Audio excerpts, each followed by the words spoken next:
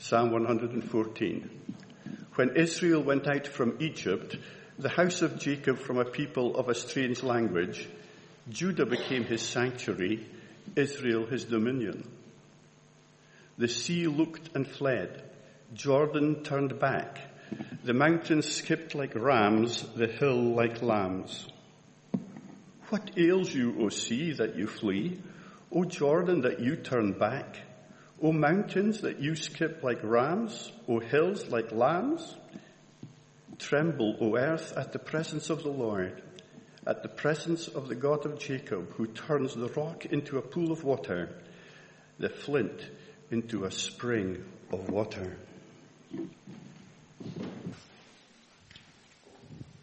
Well, good evening, everyone. It's very good to see you all. And great to have you with us this evening. If we haven't met before, my name's Johnny. I'm the pastor and part of the leadership team here. And if you are a bit newer around Hebron, please do come and say hello after the more structured part of our time together is finished. I'd love to meet you and get to know you. Now, we are going to spend, as Matt has mentioned, going to spend the next few minutes thinking about Psalm 114 together. If you have a Bible, it would be helpful to me, and I trust to you to have that open over the course of the next few minutes, just to make sure that what I'm saying is what the Psalm is saying. That's a very, very important here, a very important principle for us as a church family. But before we think about it together, I'm just going to pray and ask for God's help. Another important principle is that we need the Holy Spirit to help us as we think about His Word. So let's pray together. Our God and Father, we thank you for the chance to gather together this evening, this Resurrection Sunday evening. And we ask that as we study your word together, that it would please be sweet to us. And that having heard you speak, we would each be changed. Changed to love you more, to rely on you more, depend on you and your grace more, and to trust you more. And changed to be more and more like you. We ask these things for our joy and for your glory. And we do so in Jesus' name. Amen.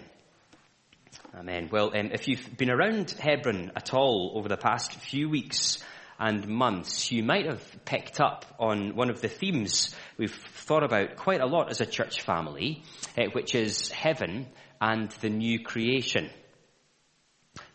As I mentioned that might strike you as a surprise. If you have been here, we haven't spoken about it as explicitly as that, but it's kind of been baked into really everything we've been thinking about over the past few months. We've thought about it in Mark's account of Jesus' life, as we've seen little glimpses of the world that is to come in Jesus' miracles.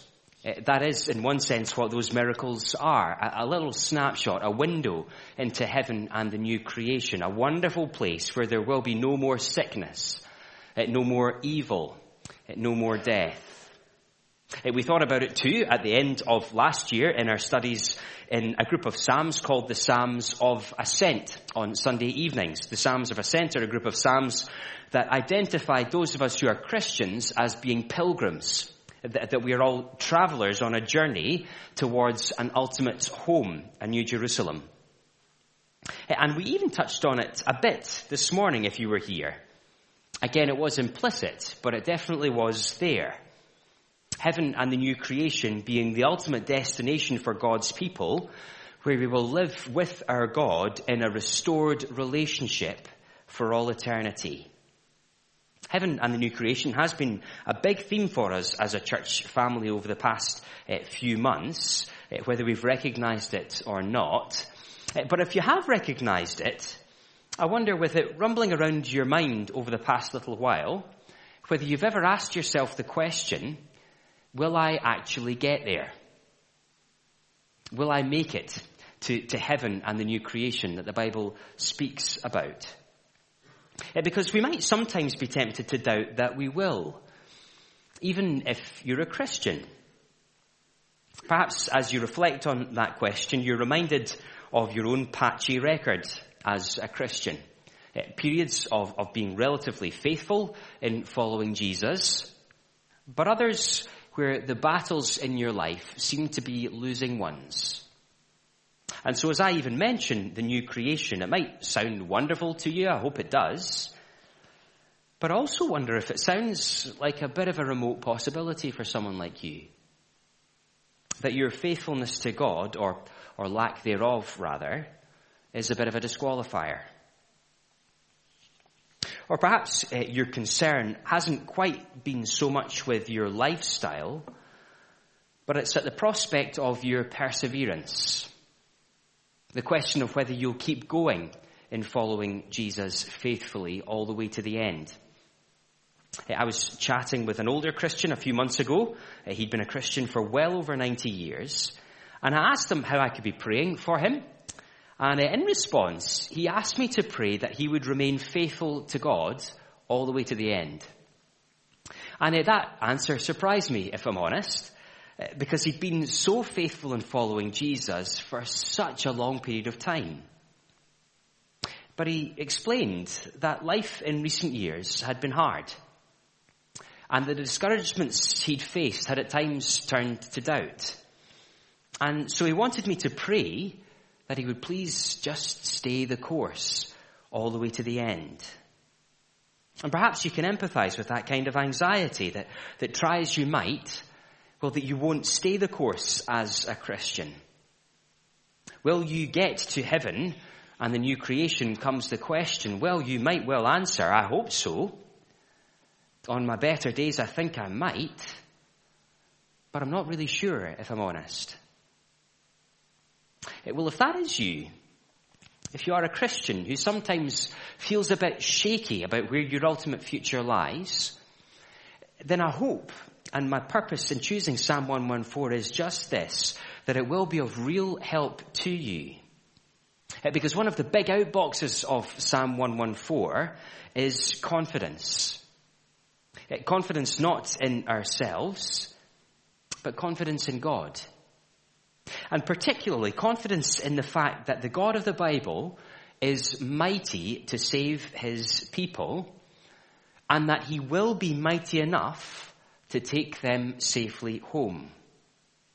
And as a bit of a spoiler, and perhaps an explanation as to why we're thinking about any of that on an evening like this one, on Easter Sunday evening, well, the clearest evidences we have of God's power to save his people are the cross and the resurrection of Jesus Christ. That's where we're going to be heading together this evening. Let's think about that psalm a bit. Next slide, please, Samuel. Thank you. Under our first heading, remember that the Lord was mighty in saving his people. Now, if I could encourage you just to follow along with me as I walk our way through the psalm. Right out of the gate in verse 1, we're given a bit of a steer as to the context of the psalm. Verse 1. When Israel went out from Egypt, the house of Jacob from a people of strange language. Now we're immediately dropped in to the book of Exodus. Exodus is a point in particular in Exodus where God's people had been held as slaves by Pharaoh, the most powerful man in the world at the time. And they'd been held there until God rescued them. And, says the psalmist, God rescued them for a reason. Verse 2. Judah became his sanctuary, Israel his dominion. Now, for clarity, the words Judah and Israel are being used interchangeably there to speak about God's people. And the point being made is that God didn't just rescue them. He didn't just bring them out of slavery, as big a deal as that would be in itself. Well, he brought them out in order to live with them. And when you take just a moment to think on that, it is remarkable. We're talking about the God who is high above the nations, whose glory is above the heavens, and yet where do we find him in Psalm 114? Well, living with former slaves, with his faltering and needy people. It is remarkable. But as remarkable as it is, the psalmist's focus in this psalm isn't quite so much on the fact that God rescued his people. Rather, it's on how he rescued his people. Just look on with me to verse 3. The sea looked and fled. Jordan turned back. What's going on there? Well, I wonder if you're someone who would be quite into or keep up with superhero movies. There do seem to have been a number of million of them released in recent years, haven't there? I've actually lost where I am in keeping up with some of the franchises, not least because a lot of the films seem to be fairly similar to one another. But there is one kind of humorous scene that seems to appear in quite a lot of them, whether the new ones or the much older ones. An ordinary member of the public ends up having a standoff with a group of bad guys. And the average Joe might put their fists up to show that they're being brave and that they're ready to fight. And the bad guys, who are clearly much stronger than that average Joe, they start to look a bit frightened. And eventually they turn and they run away. And that average Joe, that average member of the public, looks really pleased with themselves, with how threatening they must have looked to those bad guys, until they themselves turn around and notice that standing behind them was Superman, or Spider-Man, or Batman, or insert any superhero here, man, or woman for that matter. The bad guys weren't scared of them at all, but of the superhero standing behind them. And the psalmist pictures something similar in verse 3. Now remember that in the book of Exodus, after Pharaoh had initially let God's people go, he'd released them from slavery, he changed his mind. And he sent his army to hunt them down.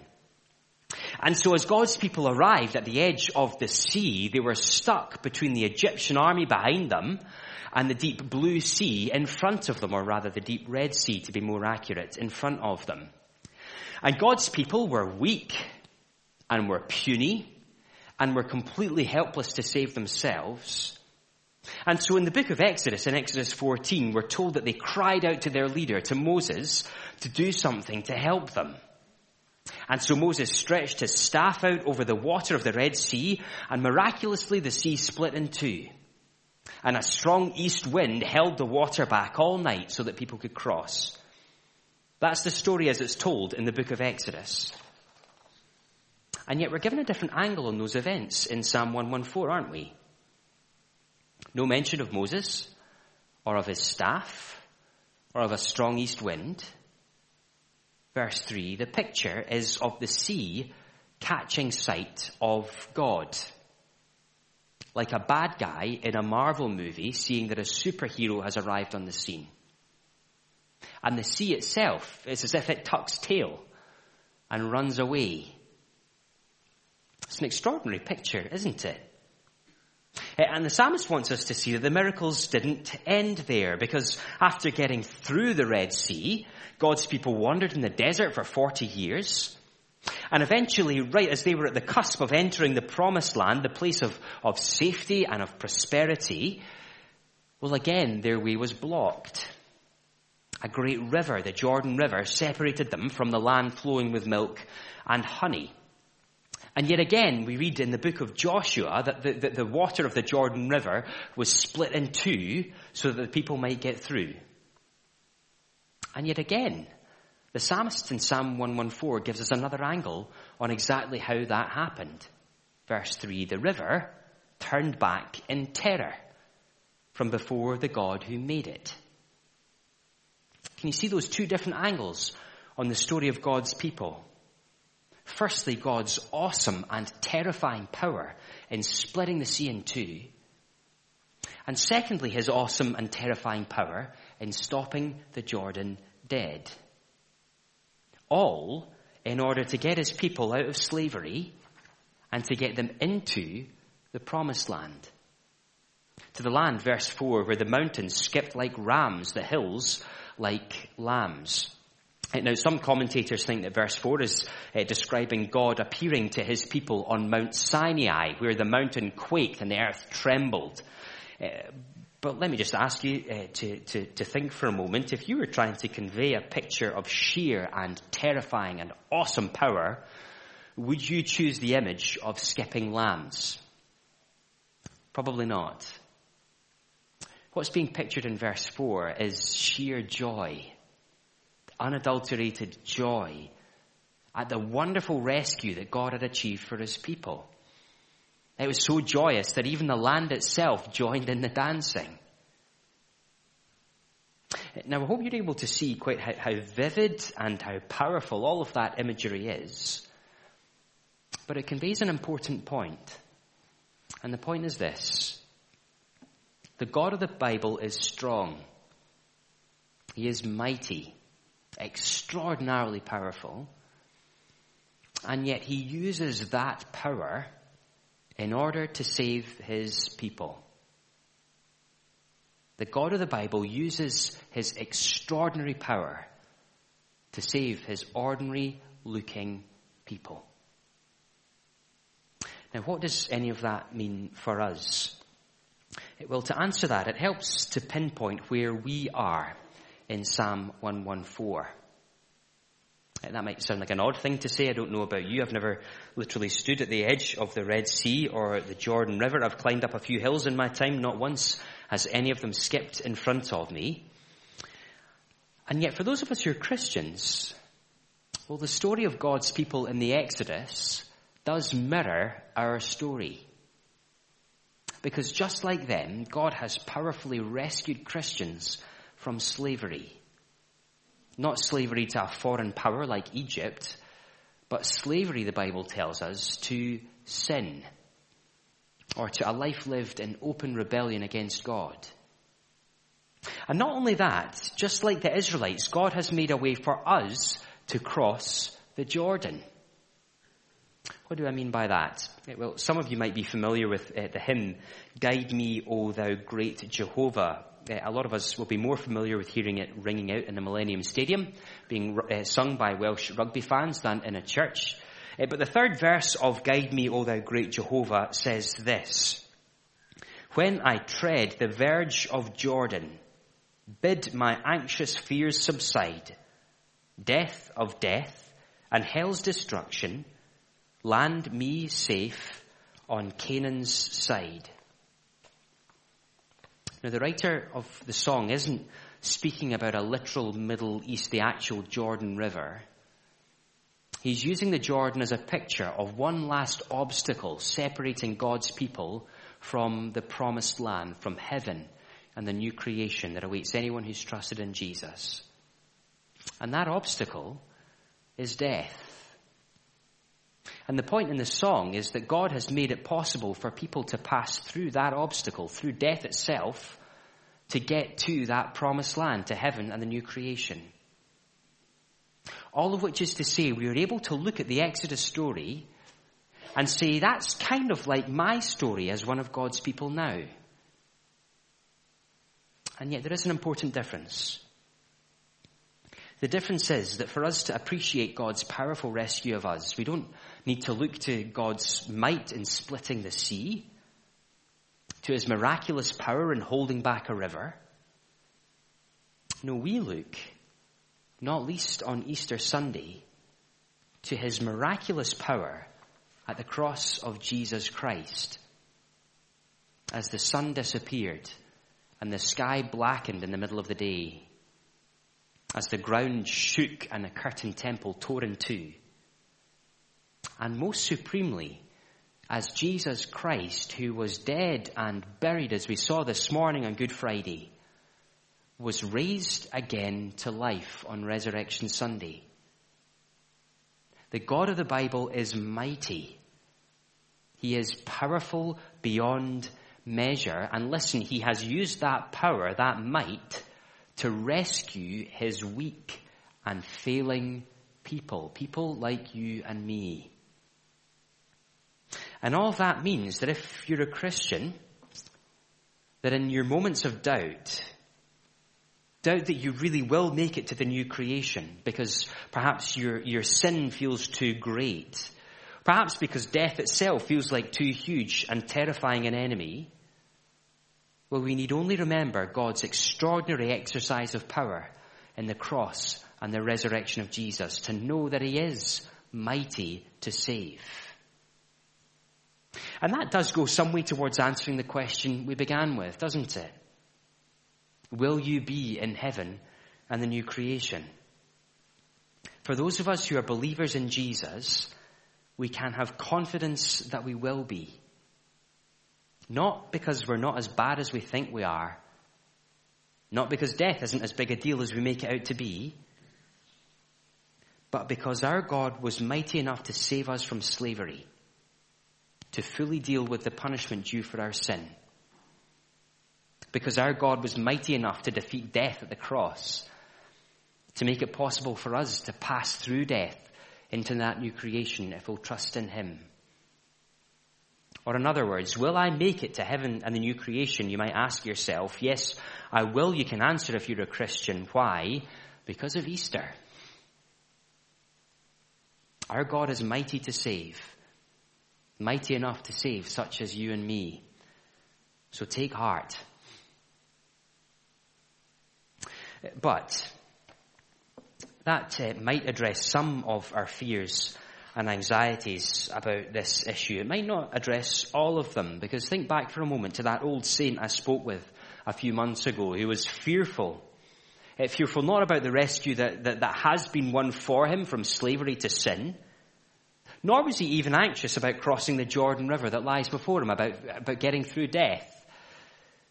His fear was about whether he'd be able to keep going until he got there. Will I be faithful all the way to the end? And you might feel similarly. Will I? Can I keep going? Do I have the spiritual legs to get me there? Because oftentimes we can feel like we don't, can't we? Well, more briefly than the first half, the second half of Psalm 114 addresses that issue. And to help us to see that, I wonder if you noticed the change in tense during the course of the psalm. Just scan through it for a moment with me. Notice that in verses 1 to 4, they're all written in the past tense. They're all about what has already happened. But then in the final 4 verses, the tense changes. Verse 5, what ails you, O sea? Verse 7, tremble, O earth. It's all written in the present tense, isn't it? And that's because the psalmist doesn't just recollect what God has done for his people in the past. He also reflects on what he is doing and looks forward to what he will do. And we'll see that briefly in our second point. The Lord will be mighty in getting his people home, verses 5 to 8. Now, verses 5 and 6 might seem as though they're going over old ground again. Verse 5, what ails you, O sea, that you flee, O Jordan, that you turn back, O mountains, that you skip like rams, O hills like lambs. They're almost a repeat of what we've just heard in verses 3 and 4, aren't they? Almost. But not quite. Because notice, they turn those same situations, the fleeing of the sea and the turning back of the Jordan, turn them from memories and recollections into grounds for present confidence. Just think of that often repeated scene in the superhero movie. After the baddies have run away, the average Joe often ends up goading the baddies in the movie, doesn't he? What's the matter? Why are you running away? What are you so scared of? Well, the psalmist does something similar to the river and to the sea in verses 5 and 6. What ails you, O sea, that you flee? O Jordan, that you turn back? What are you so frightened of? And the answer comes in verses 7 and 8. Tremble, O earth, at the presence of the Lord, at the presence of the God of Jacob, who turns the rock into a pool of water, the flint into a spring of water. Now, verse 8 might sound like a wee bit of an anticlimax after the splitting of the sea and the stopping of the Jordan. We end with, well, a rock being turned into a puddle. But it's a bigger deal than it might look.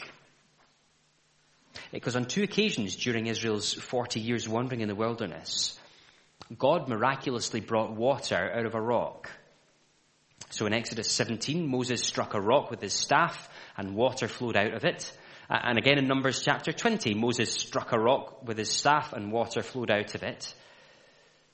What do those situations have to do with Psalm 114, you might ask? Well, both times God did that. He brought water out of a rock for a purpose. The reason was to provide for his people on their journey to the promised land, to give them something to drink. Because it's all well and good knowing that there's a land flowing with milk and honey lying ahead of you. But that's zero use to you if you don't actually make it there. And so the psalmist is again conveying the power of the Lord, the one who causes the earth, verse 7, to tremble at his very presence. But again, more than that, he's saying that might, that power is used to provide for his people on their way to the promised land. God gives his people all they need to make it safely to the end. He sustains them on the journey. And again, that should give us confidence, especially if you're anxious that you might not make it to the end as a faithful Christian. Psalm 114 says that the God of wonders, the God of extraordinary power, well, he'll provide his people all they need to get them safely home. Now, what might that look like for us? Well, it might look miraculous. It might look akin to water coming from a rock. But listen, God is no less powerful or mighty when he prompts a brother or sister in the Lord to offer you a word of encouragement at just the right time to keep you going. Or to give you the nudge after a service and say, listen, I've been praying for you this week. And God is no less powerful or mighty when he prompts you by his Holy Spirit to keep fighting with the sin that would otherwise entangle you and take you down. Or when the Holy Spirit prompts you just to put one foot in front of the other, to keep doing the simple things as a Christian, to keep reading your Bible and praying even when it's hard. See, the point is that the powerful and miracle-working God of the Bible is committed to rescuing his people and to getting them safely home. So as we close, let me just say that if you don't know that any of that is true of you at all, if you haven't yet trusted in this rescuing God, why don't you do that today? Because he offers this kind of help, a Psalm 114 kind of help, not to a special few, but to anyone who would ask. If you've got questions, or you'd like to explore that further, please grab me after the service. I would very much like to speak with you. And let me also just say, if you do know this, at least notionally to be true for you as a Christian, well, let me encourage you to take confidence and assurance in Psalm 114 and the God of Psalm 114. To take confidence in his rescue of you, that you can look back to that miraculous work he's done in your life as a Christian. And to ask him for his ongoing help to keep you going on the journey. You can have confidence not because you're strong in yourself, not because you have the legs in and of yourself, but because you follow a God who is extraordinarily powerful, who has evidenced it at the cross and the resurrection of Jesus Christ. He can be trusted, and so trust yourself into his hands tonight. Let's do that together now.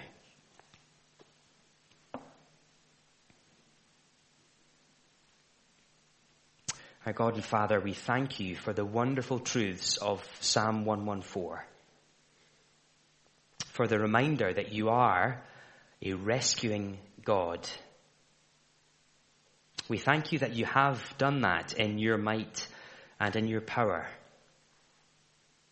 That as you rescued your people during the Exodus, as you rescued them into the promised land, so too we can have confidence that you will rescue those of us who trust in you into an eternity with you. Would you please give us confidence in your care and in your provision for us, even when circumstances might make us doubt it, and even when our own track record might make us doubt it. And we ask that as well as growing our confidence in you, you would please too grow our love for and praise of you as we think on that over the coming days and years, all the way to journey's end. We ask all of these things in the name of our Saviour, the resurrected, the reigning, the ruling Jesus Christ, and for his sake. Amen. Amen. Well, the more formal part of our time together this evening is nearly at an end. Please do stay and chat after the service, chat with one another and greet each other. Please do come and say hello to me if we've never met before. And before we reach that point, though, we're going to sing one final song expressing thanks to and confidence in the God of Psalm 114. Great is thy faithfulness, O God, my Father. Now to him who is able to keep you from stumbling and to present you blameless before the presence of his glory with great joy, to the only God, our Saviour, through Jesus Christ our Lord, be glory, majesty, dominion and authority before all time and now and forever. Amen.